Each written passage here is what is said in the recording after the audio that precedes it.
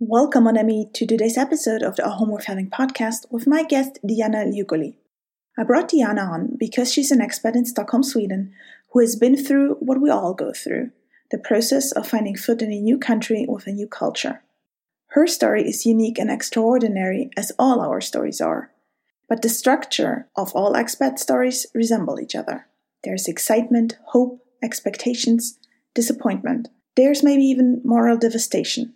There's a rock bottom moment, and then there's a turning point. And if you are an expat currently in the low part of your story, stay and listen, and take comfort in knowing that what you are experiencing is part of a development and there is hope. So let me quickly sum up before I bring her on. Dijana grew up in Slovenia, but is a child of immigrants who fled the war in Bosnia. She has a diploma and a master's degree in business and went as a young mother with her 2 children for an Erasmus exchange to Stockholm. And when she went back for the summer holidays to Slovenia, it was instantly clear to her that this was not the place she wanted to live. Sweden was where she and her family were meant to be. So after graduation, they moved back. And this is where we start our conversation today. Enjoy.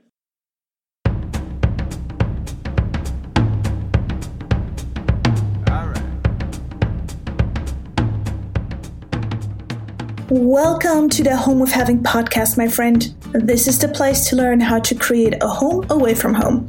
I am Nick. I am an interior designer, but also a serial expat. And this season, I'm on the quest to find out what belonging means. Why? Well, because psychologists claim belonging is what defines the value of our life, and it helps us cope with life when life gets rough. And you don't need to be an expat to know life doesn't get any rougher than when we feel lonely. So I'm inviting you to hear and learn from inspiring people as they share their story and their knowledge on belonging. And then you can make a decision on what a home worth having really means to you. Welcome to this week's episode.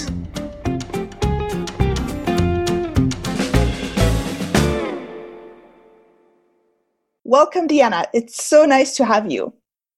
Thank you so much. It's my honor and pleasure to be here with you and share a little bit about, I don't know if I'm an extraordinary human being, but I'm an expat and I know how we feel and that we are a little bit different than the rest of population. Yeah. So thank you. We expats make quite a small number of people because most people just remain in their home countries, or they just go for a really short time, like an Erasmus year, and then you're just an exchange student. And the exchange student experience is different than actually moving and living with family and building a life abroad. But then again, amongst the expats, there's elements that we all went through that we all know. And when we will talk about it, I think a lot of expats will be just nodding their head and think something like, I know that. I've been there. I've done that. Yeah. So where I will start now, my questioning is, you have been to Sweden, you went back home and you realized this is not the place you want to be. So your home country, Slovenia, is not where you see your future. You wanted to start over with your family in Sweden. So let me just ask you, how did you do that? How did you start this new life in Sweden? I bet you were feeling excited and you had big plans. But what was the situation like? Did you already have a flat? Did you have a job lined up? Or did your husband have a job lined up? I always been an international maven. So you mentioned that my parents are from Bosnia and I was born and raised in Slovenia. So it kind of gave me that advantage. On the top of all, my husband is from Kosovo. He's Albanian. So we always knew that the multicultural center, which is Stockholm, is really something that fits us and our way of living. So it wasn't like it will be hard for us to adapt. We fully enjoyed our 3-4 months in Stockholm when I was still studying because we just felt that we are at home. And when we went back to Slovenia for summer break, the feeling, when you have this gut instinct, oh my God, no, this is not our home anymore. I felt when I was talking with people and they asked me, are you afraid to move? Are you afraid to leave everything behind? At that time, I was still on maternity leave. I was working at Ljubljana University as a human resource specialist. And I had a very good job, like it was really, really brilliant job. And something told me that even if I leave the job and I don't have the job still in Sweden, that's still less of a fear than what if this life in Sweden will make big dreams happen, right? Does that make sense? Yes, right? I had this fear, okay, I'm going to leave this job, this good job, and the life. Most of the people had said to me, you have such a brilliant life here in Slovenia. Why are you leaving everything behind? That's just nuts. And I said, I just feel it. And that was the first time when I said, I need to go with my gut instinct. I'm a very left brainer. I studied business and I'm a logical thinker. I'm an analyst. So for me, tuning into that gut instinct, and the second baby, she was just like 1 month old when we moved the first time to Sweden. So I was still under like hormonal transformation, and everyone was saying, you are just like you having these hormones and adrenaline. Just wait. No. I didn't hesitate for a moment. My husband got the job because the only people who we knew at that time here in Stockholm was his family, his brother. So his brother offered him a job. So that was kind of secure. We had a rent apartment. We knew that finding a job is easier than finding an apartment. So we had an apartment. We had like really great tenants. So it was good. We were positive. And leaving Slovenia and coming here at that time felt like, yes, heck yes. Okay. So obviously something happened the first time you've been in Sweden, and you had this spark, this moment of growth, and you saw the potential for yourself that you didn't see for yourself in Slovenia. And yes, for people who don't know about the situation, it is really, really hard to find a rental flat in the Stockholm area. Just in general, people don't rent as much in Sweden as they do in other places. So I can see how, knowing all that, things felt like they fell into place for you. Because you had family, your husband had a job, and you had a flat. So that is, wow. Everybody who wants to move to Sweden has all this when they make the decision. So the decision came really easy to you. Yeah, 100%. And I was still on maternity leave. I was still getting a paycheck, right, for next 4 months from university, right, because I was on maternity leave. Yeah. So it was a no-brainer. Yeah, ideal circumstances, one would say.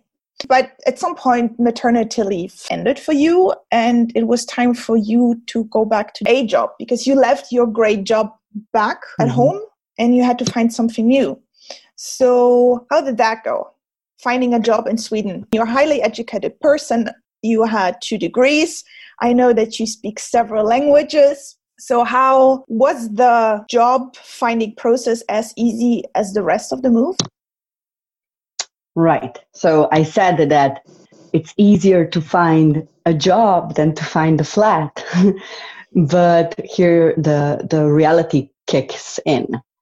It's December and January 2013, we don't have any income. Okay.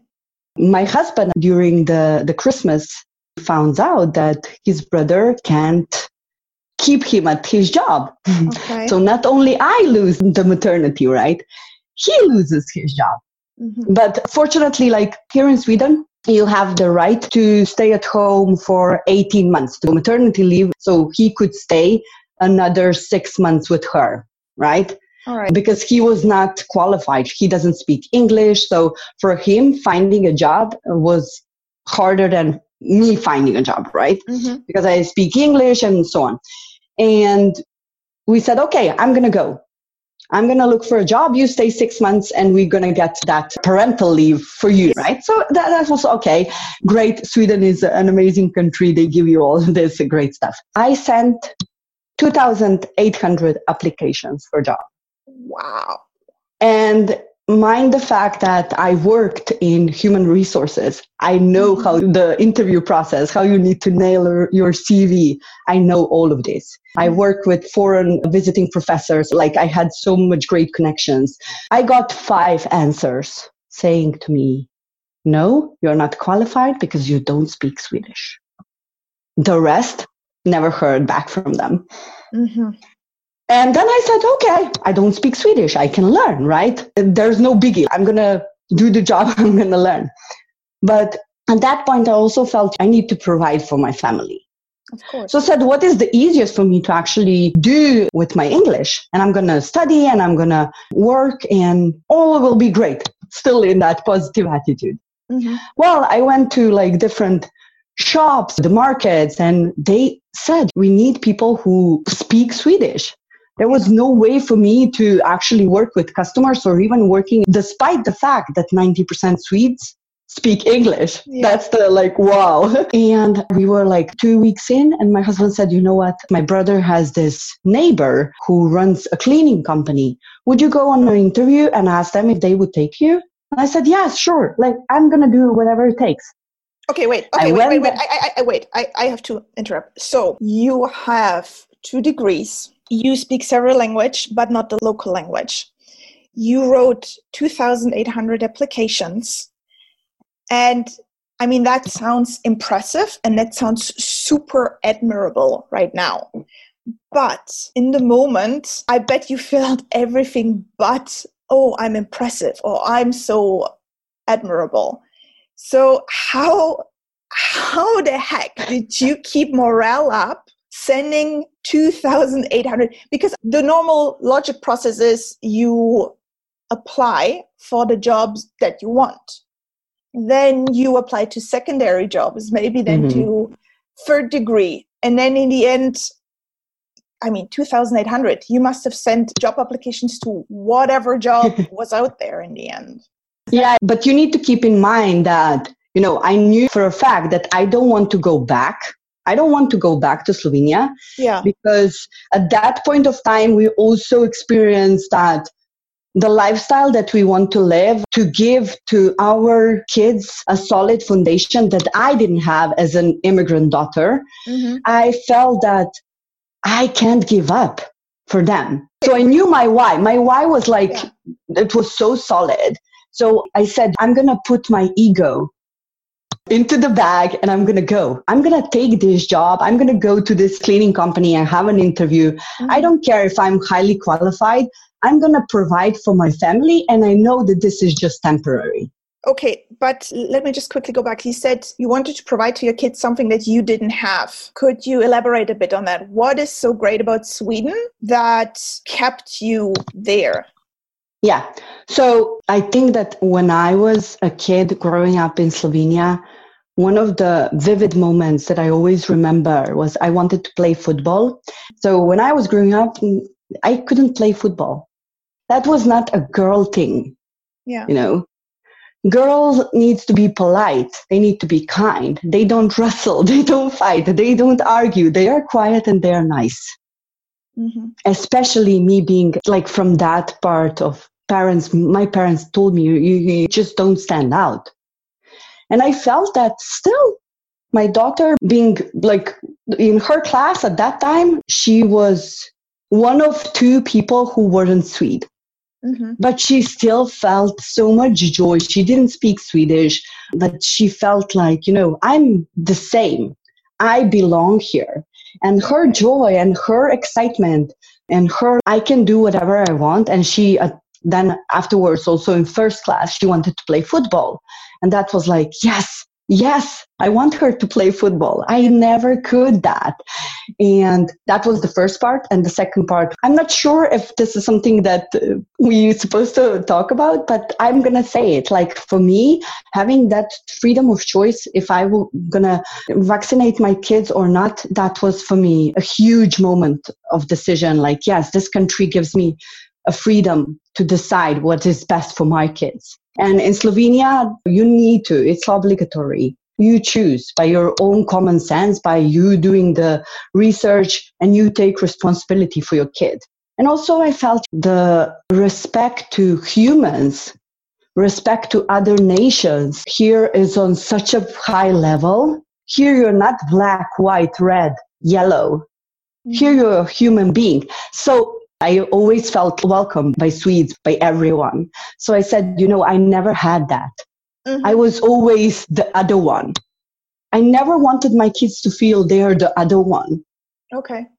Does that make sense? No, I totally understand because I have lived, so I'm living now in my 6th country in total, and I'm learning my 6th language, which is Swedish.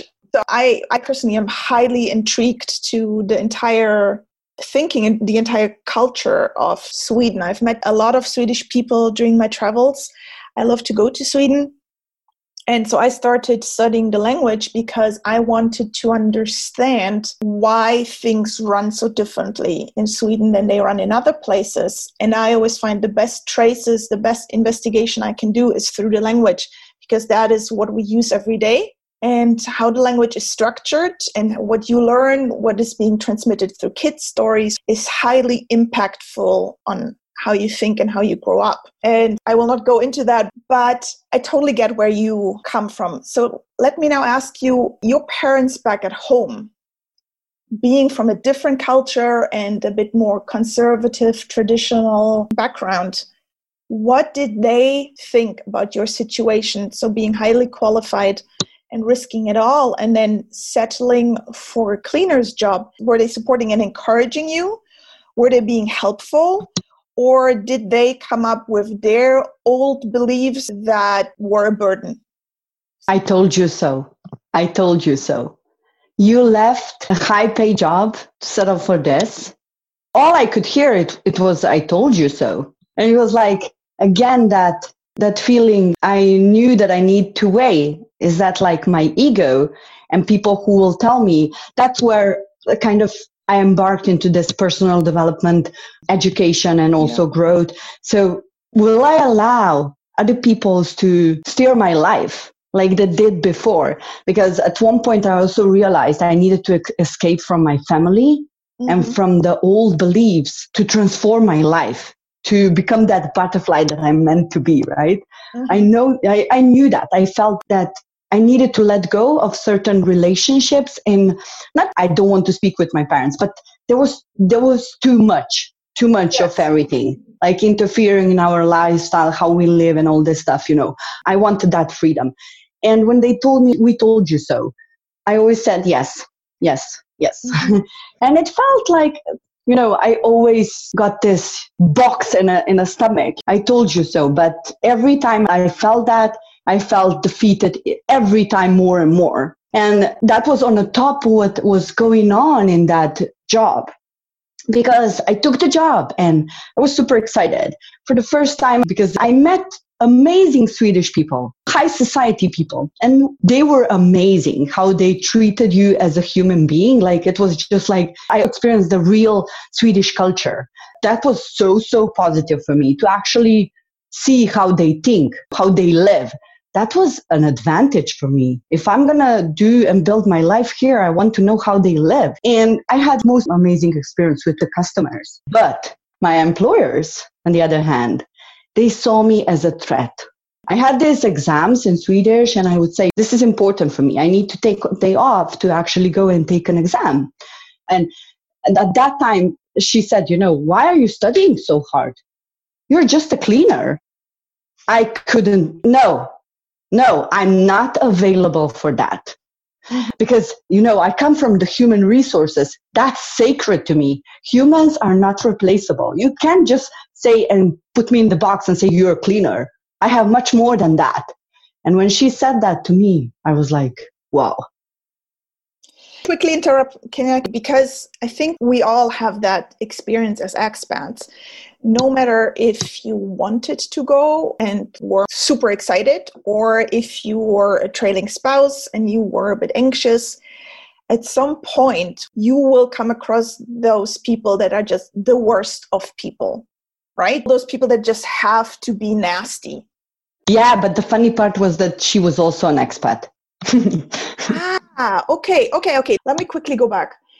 When we were talking about your parents, I had another question and I thought, this is going too far, but now I want to ask it anyways, because I am a child of immigrants as well. And even though my parents freely decided to leave their country, it was still the decision that they had to, because under communism, they couldn't live the kind of life they wanted. Well, it was their decision, but in order to live the life they wanted, they had to leave their country. And my parents, every time I move country, they're super on the fence. Do you want to do this again? Why do you want to start over? One sentence my parents kept telling me, and that was super formative for me, was if people hear your accent, they will think you think with an accent. So you think less educated. You think you're not a local. You don't know how things run here. So my parents, especially my father, he made always very clear to sound very, very German and not show that he's from another country. And I, as a child, went even further because I was over-adapting. Every time we moved, even inside of Germany, I would pick up the local accent. So people would not even know that I'm from a different part of Germany because I was born and raised in Germany as well. So I have perfect, clear German. But even if we moved to the south, I made sure I would, as quickly as possible, pick up the southern accent so nobody would know. And I find it very often, especially in the generation of my parents, so your parents as well, that after a while, I mean, they chose this life, but I don't know how to call it, almost self-resentment. Yeah, 100%. And then my parents had friends over. I remember those friends coming over, and at some point they would all talk about the point when they will retire and go back to their home country. And it was almost like they looked at the clock. Oh, it's 7 years, 3 months and 2 days. And then I'm finally retired and then I can finally go back. But when we were going back and visiting the family in their country, they were never happy neither. They would say, oh, the people here are so this, they're so that. Wherever they were, they weren't happy. And I decided I will not be that. I will not be that kind of grumpy axe. So my parents were forced to move because it was war in Bosnia. And after the war, they went, we have an expression, go with belly after food. That's the stupid translation, but that's how we say. So it wasn't their choice, right? Mm-hmm. For me, it was different. I choose that. I know I'm taking responsibility. But what you mentioned, like picking up the accent, I think it's also important to know that we polyglots, especially polyglots, we who speak several languages, we have that tendency to transmute languages and accents and adapt. My parents were always afraid of judgment that they can speak Slovene. Always. Mm-hmm. That's also a reflection back. When I go with my kids to their preschool, to school, I speak my mother language because I'm proud. Mm-hmm. I remember my mom. She spoke with me in Slovene instead of her own mother language, despite she couldn't speak, because she was so proud. And that's what I don't get it, because, language, as you said, that's the power. And she was afraid and she was ashamed that she doesn't speak the language. But she would speak a broken language to not feel like I'm an outliner, right? Which is crazy. Yeah, no, I heard this expression about the body positive movement, that there is something like a good fat person and a bad fat person. The good fat person is at least trying to do something, is at least trying to do sport. And then there's the bad fat person who does get rejected for their body positive movement because they say, I'm fine the way I am. So they don't feel this shame around the way they look, which I don't think they should. But there's a lot of overweight people that are just dieting or just doing sport because they want to be perceived. Yeah, I'm big, but at least I'm trying. On the inside, I'm a good person, as if your decision of what you do with your body reflects something about your character. So I think that's the same argument. It's the shame of, okay, I'm not from here, I don't speak the language, but at least I'm trying. Well, for me, yes, I speak fluently Swedish now. I use it when I need to use it. I refuse to speak with my daughters Swedish. I'm proud of my identity, of my ethnicity. I'm so proud of that. And I'm proud that I can reflect back and see where I didn't feel comfortable with my parents and to take that to my parenting, because I do believe that kids need to experience. We're in our family, we speak 4 languages daily. I think that that's the best asset that we as parents, multicultural parents, we can give our kids. It comes with the life. And my kids can choose which language to speak, and that makes them stand out. Mm-hmm. Because my parents wanted to fit in always. I'm going to speak this language because I need to fit in. Mm-hmm. You know, I kind of resent them for that because they didn't stand in for their identity, but they didn't knew better, right? Mm-hmm. It's not that they did it for a reason. They thought that for us, for kids, it will be the best way. Now, when I look back, I'm so grateful for that experience because I'm not saying that this is right what I'm doing, but it feels right. But at the same time, I have to point out, you chose a place where being different is easy, because you said the Swedish are very accommodating. You can go to other countries and that will not happen. It might be really hard to be accepted as who you are. I did the same thing. We lived for a few years in France, and as much as I love France and French culture, I was not happy because I always felt looked down upon because I will always have an accent. And French are very unforgiving for having an accent. And I felt very rejected. And then we had the opportunity to move to Switzerland, and it felt so ideal because Switzerland is this neutral country. They speak German, they speak my language, they speak his language. And that was the first thing I noticed when we moved here. We live in the French part, but when I speak French with my German accent, people are so polite with me. People don't put me in a category. They don't stigmatize me because they don't know. I might be Swiss German. It was a huge relief after 4 years in France where everybody would roll their eyes at me. It was such a relief to move to Switzerland because people still hear my accent, but they don't know. So I think it's easy to be proud of who you are when the people make it easy. And I guess that's why we then are so grateful for those countries. Yeah, I agree with you. Yeah. Gender equality was huge, was really, really huge. You can be who you are and no one will judge you for that, you know. And I felt that like just seeing these kids, boys can have polished nails, that's okay. In my country, in Slovenia, oh my God, or in Bosnia, I won't even go to that. I think also like our teenager now accepting and growing in this society where gay is okay.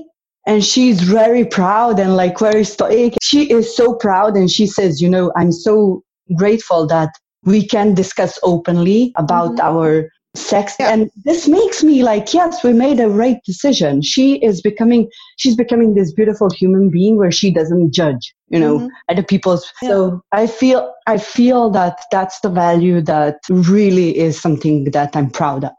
Okay. All right. No, it's good to hear. It's good to hear. It makes me sad because we wanted to come back to Sweden this summer, but with the corona situation, our travel plans got canceled, so we might postpone that. But yeah, I'm a big fan of Sweden as well. All right. I'm going to break here again and go back to your story because we were at the point where you took on a job that was way below the expectations that you had for yourself. It was a means to an end and you met a horrible person. How did you step out of that situation? How did you turn the situation around to make it a better one for you? So here's the thing that I think it's important to mention.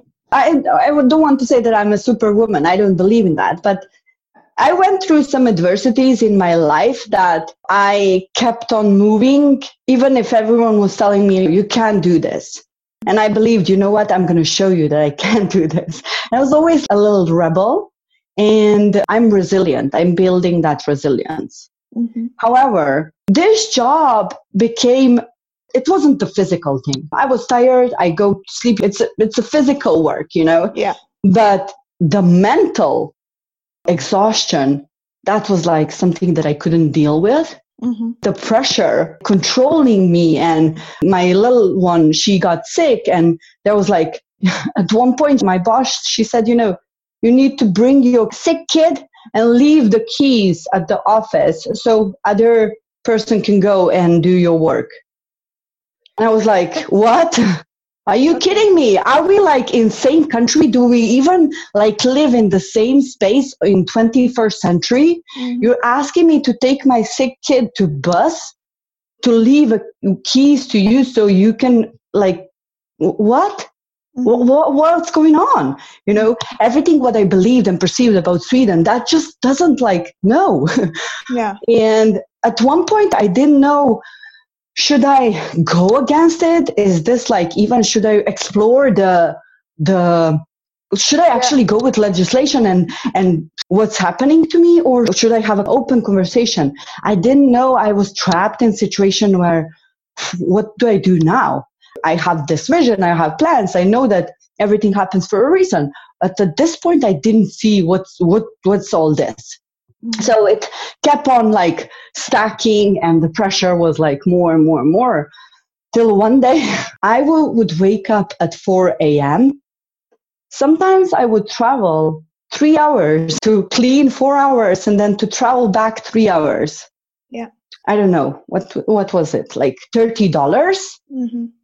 And I was like, I came home and it was 5:30 in the evening. And my daughter sat and she said, I have this homework in Swedish that I need to do. And that day, everything was too much. Mm-hmm. I looked her in the eyes and I said, I can't. I effing can do this now. I'm so tired. Mm-hmm. And she was so sad. That was the first time that I said that I can do something for my kids. When I woke up next morning, Emma, is this a nightmare? I couldn't be there for my kid. When all you did is move to this country for your kids. Yes, right? Mm-hmm. But it's not like me being like 100% in service, but when they need me, it's not like I'm spoiling my kids. Not at all. Yeah. But she needed me. And I failed. And in the tone I said, it wasn't just like, I just said, I can't, leave me alone. It was like, you can't count on me. When I woke up next morning, I said, no. I felt the deepest pain, not when someone tells me, you're just a cleaner, you're not worthy. I know I'm meant for more. That doesn't hurt me. But how I treated my kid, yeah, that felt so wrong. That I felt deepest pain. I called my friend at that time and I said, before that, my boss called me. I was at the job and she called me and something went wrong. She was interrogating me. And, Murphy's doing their thing, everything is just like you're attracting more and more shit. Yeah. And she calls me and she's interrogating me and I'm like just breathing and thinking, like I was on a verge to say to her like, screw you. Mm-hmm. And I call my friend and I say, Anna, I'm going to kill my boss. Yeah. And she said, you know what? You're the sweetest person ever. Let me tell you, just paint a picture. I was in a zombie land. Yeah. I didn't like fix my eyebrows. I wasn't attractive. I didn't dress well. I look like crap. If you would see me on the street, you would say she's a bump, Mm. What Anna sees in me at that point, my soul. And she said, you're the most nice person I ever met. She starts to laugh and I start to cry and I say, I need help. I can't do this. And she says to me, you know what, we have this evening, there's a business presentation going on. Let's have a girlish evening. And I say to her, you don't listen to me. I don't have time to fix my eyebrows. Why do you think that I have energy to go to a girly evening and listen to business presentation? No, I don't have time for my kids' homework. And she said, just come, you won't regret. You're going to have fun. Boy, I needed fun. That was for sure. Right? And I said to my husband, and he was like totally supportive. That was like 1 year. So we are talking now 1 year in this job, right?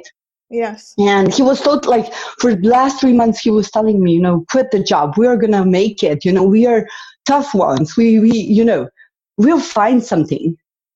I was like, no, we have rent, And I went to that and I called him and I said, you know what, I want to go out with Anna. And he said, yes, go, right, you need that.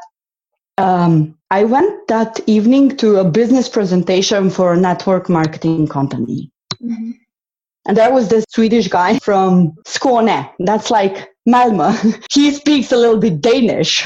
Yeah. I understood Swedish, but his Swedish was, no, not even close to it. It was like it's broken and everything. I sat there for an hour, so pissed off. I'm listening to this guy. What is he saying? Everyone is clapping. Like, what's happening right now? People are so inspired. And at the end, he said, 1 year from now, you'll wish you did it today. That was an English quote. English. Yeah. Yes. And I said, yes. 1 year from now, you would wish you did it today. And then I said, let's go and do some like snacks and all this, and I'm going to walk you through. And she told me, okay, so now you get to experience something that you studied. I was entrepreneur back in Slovenia for 10 years. So this was something that entrepreneurial life was something that was in my identity. So having that first experience, okay, you can actually build a business from something that you love. Mm-hmm. Wow.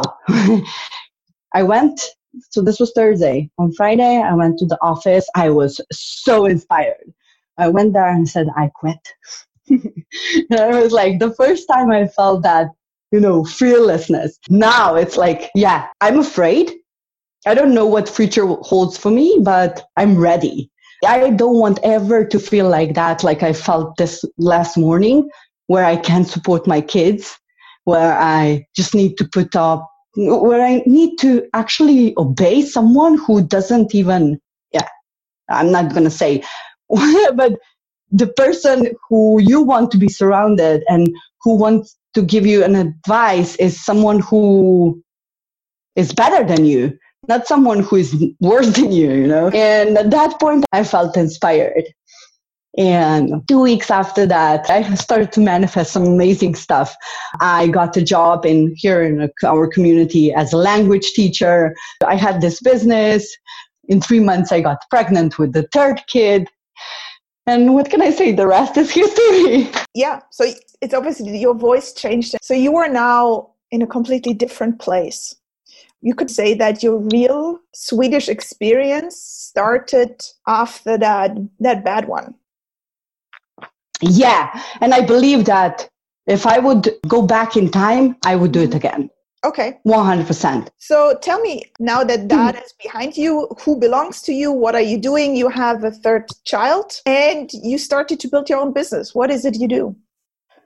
So now 3 years in, and with this in certain times, I'm so lucky that I have my own business where I have a coaching business coaching. I basically teach entrepreneurs how to launch and scale their online business and work primarily with digital strategies. I'm also a goal mapping practitioner. I implement a lot of law of attraction and woo-woo, which we discussed. And also I'm NLP practitioner. So basically a little mix of left and right brain. Yes. And I mix both business strategy and mindset mastery. And I've been now privileged to work with people from 22 countries. And sometimes I just feel, wow, I need to pinch myself. Really. Mm-hmm. Dijana. Yeah. Are you proud of yourself? 100%. I wouldn't change anything. How do you show it to yourself?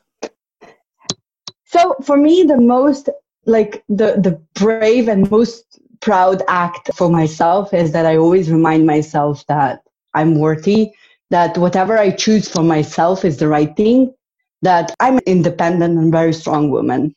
I choose because I believe it's right and I don't need to say to no one. I did it because of that. You mentioned how your parents feel. Now my parents are totally supportive. But does that make me a happier person? No, I didn't need to prove them. Mm-hmm. I don't feel that I needed to prove them. I needed to prove myself that I can do this. And I'm so proud that I did, because at the end, if I believe in you, that doesn't help you. You need to believe in yourself. Mm-hmm. And that I'm proud that I kept believing in myself through hardships, through adversities. I never stopped believing in myself. How do you do that? Because now when you're in a good place, it's just a phrase we say. And when we are in the situation, we overthink and we overfeel, and we don't do enough. We overthink and we overfeel, but we don't do enough. So now I feel uncertain, and when things become hard, or when you see somebody struggle, what advice would you give? So that's a very good question. I believe that not the degree, the like resilience, not these things are, yes, it's a strength, but I believe that my biggest strength is I'm a visionary, to see in people what they can't see. And it makes me sad that even when I talk with people, with my clients, they say, I can't do this. Catch yourself, is you can't or you won't. Because if you say to me, I can do it, I can prove you that you can. I make impossible things possible by taking you through the journey and your beliefs. Like if you are not using your full potential and you say, I can't, I want to guide you and I want to support you to use that full potential. And that's how you actually build these new beliefs, these new results, right? Mm-hmm. And one thing is certain. I know for a fact from my experiences that when people say I can't and I can't do this, just try. What is the worst thing that can happen? And this is always what I remind my clients. And I'm totally borrowing this from James Wedmore. Mm-hmm. You will either get results or you will get lessons. Mm-hmm. You will get results that you want or lessons you need. Mm-hmm. In my book, this is a win-win situation. I don't believe in failures. It's all embracing that process of growth. I wouldn't be here for a fact if I wouldn't go through that process of growing.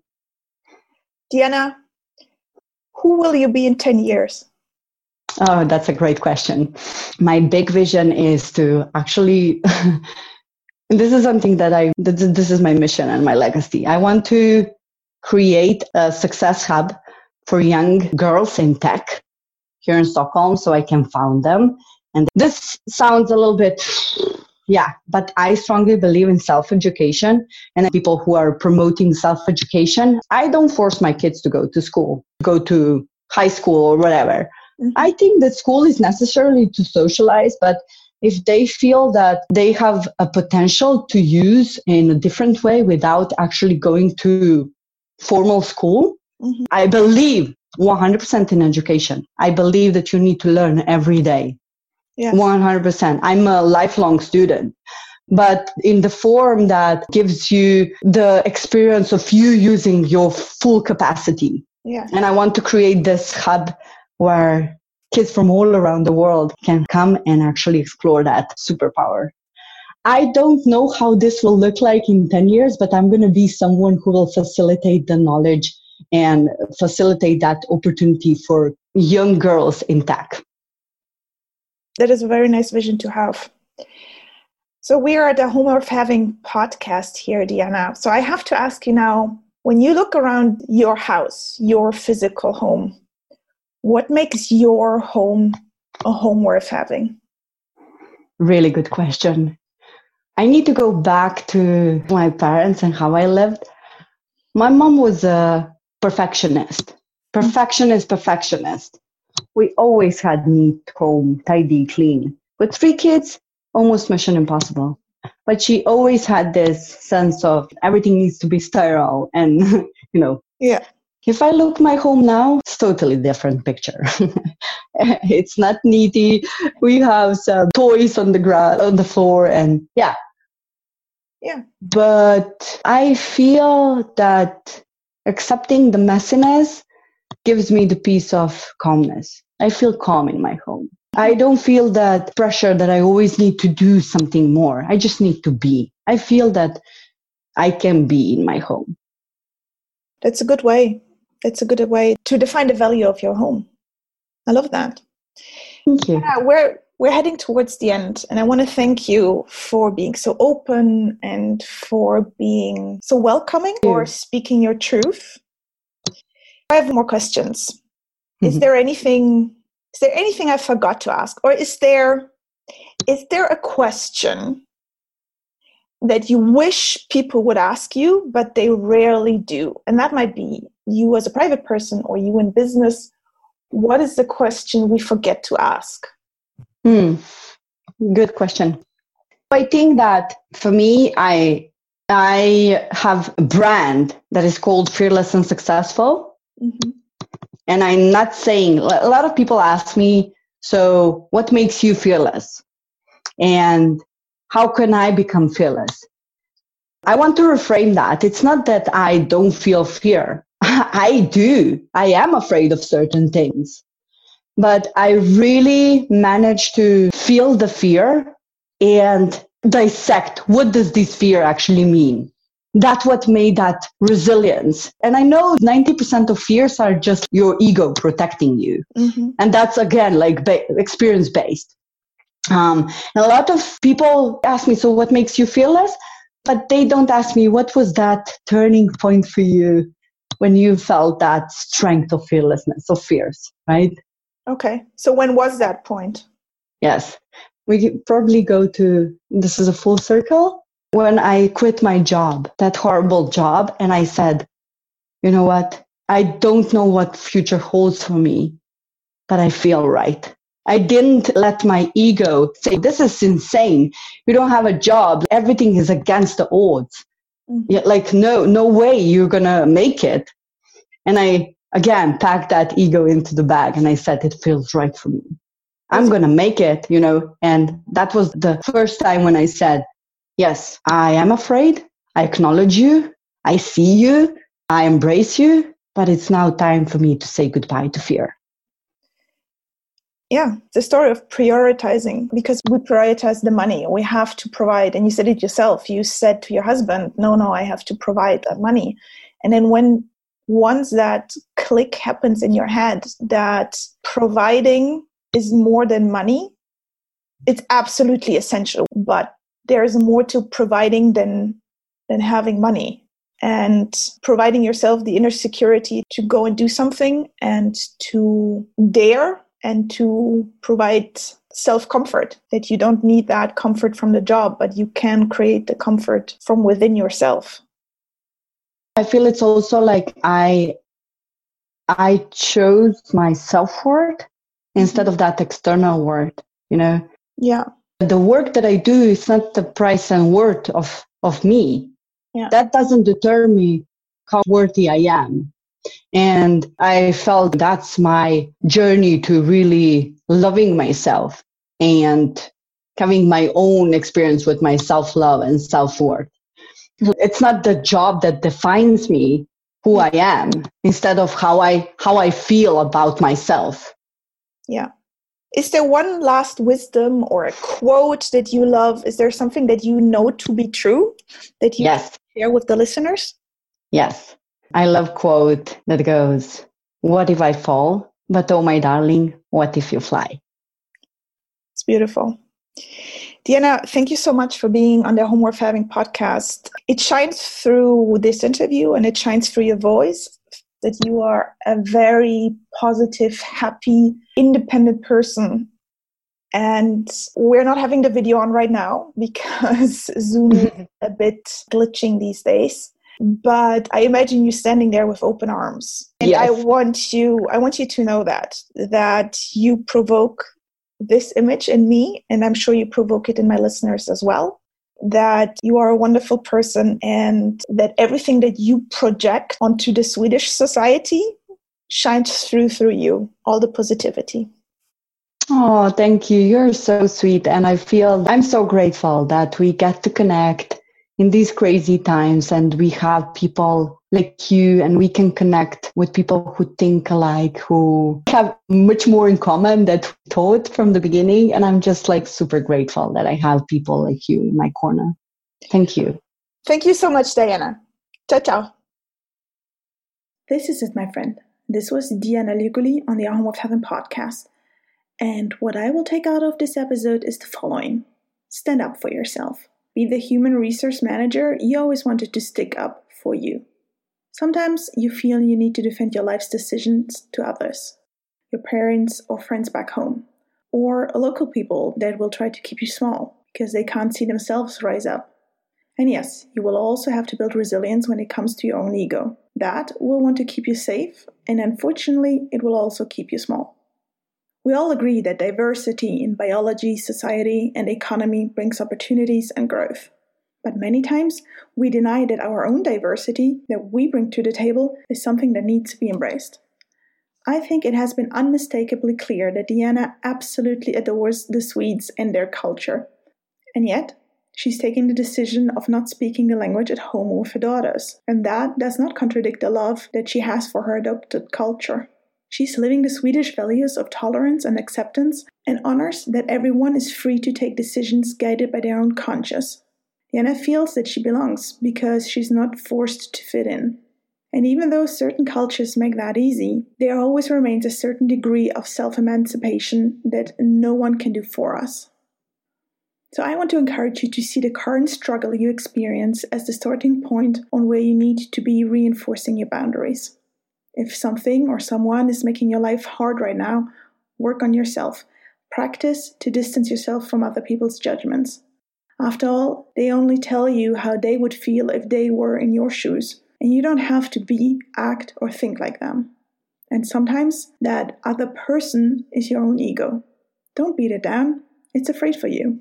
And if your reaction to any judgment, external or internal, is sparking anger inside you, it is only a sign that something you feel to be right is clashing with something you think to be wrong, or the other way around. And the easiest way to fix that is to take outcome-orientated action that will change your situation. You can learn a language, but you don't have to lose the accent or deny your heritage. As an expat, you can literally pick the best of all the cultures you love. Just take the time to investigate what it is you appreciate and what you want to close the door on and leave outside. So I again want to thank Dijana for being so open and available to talk and share.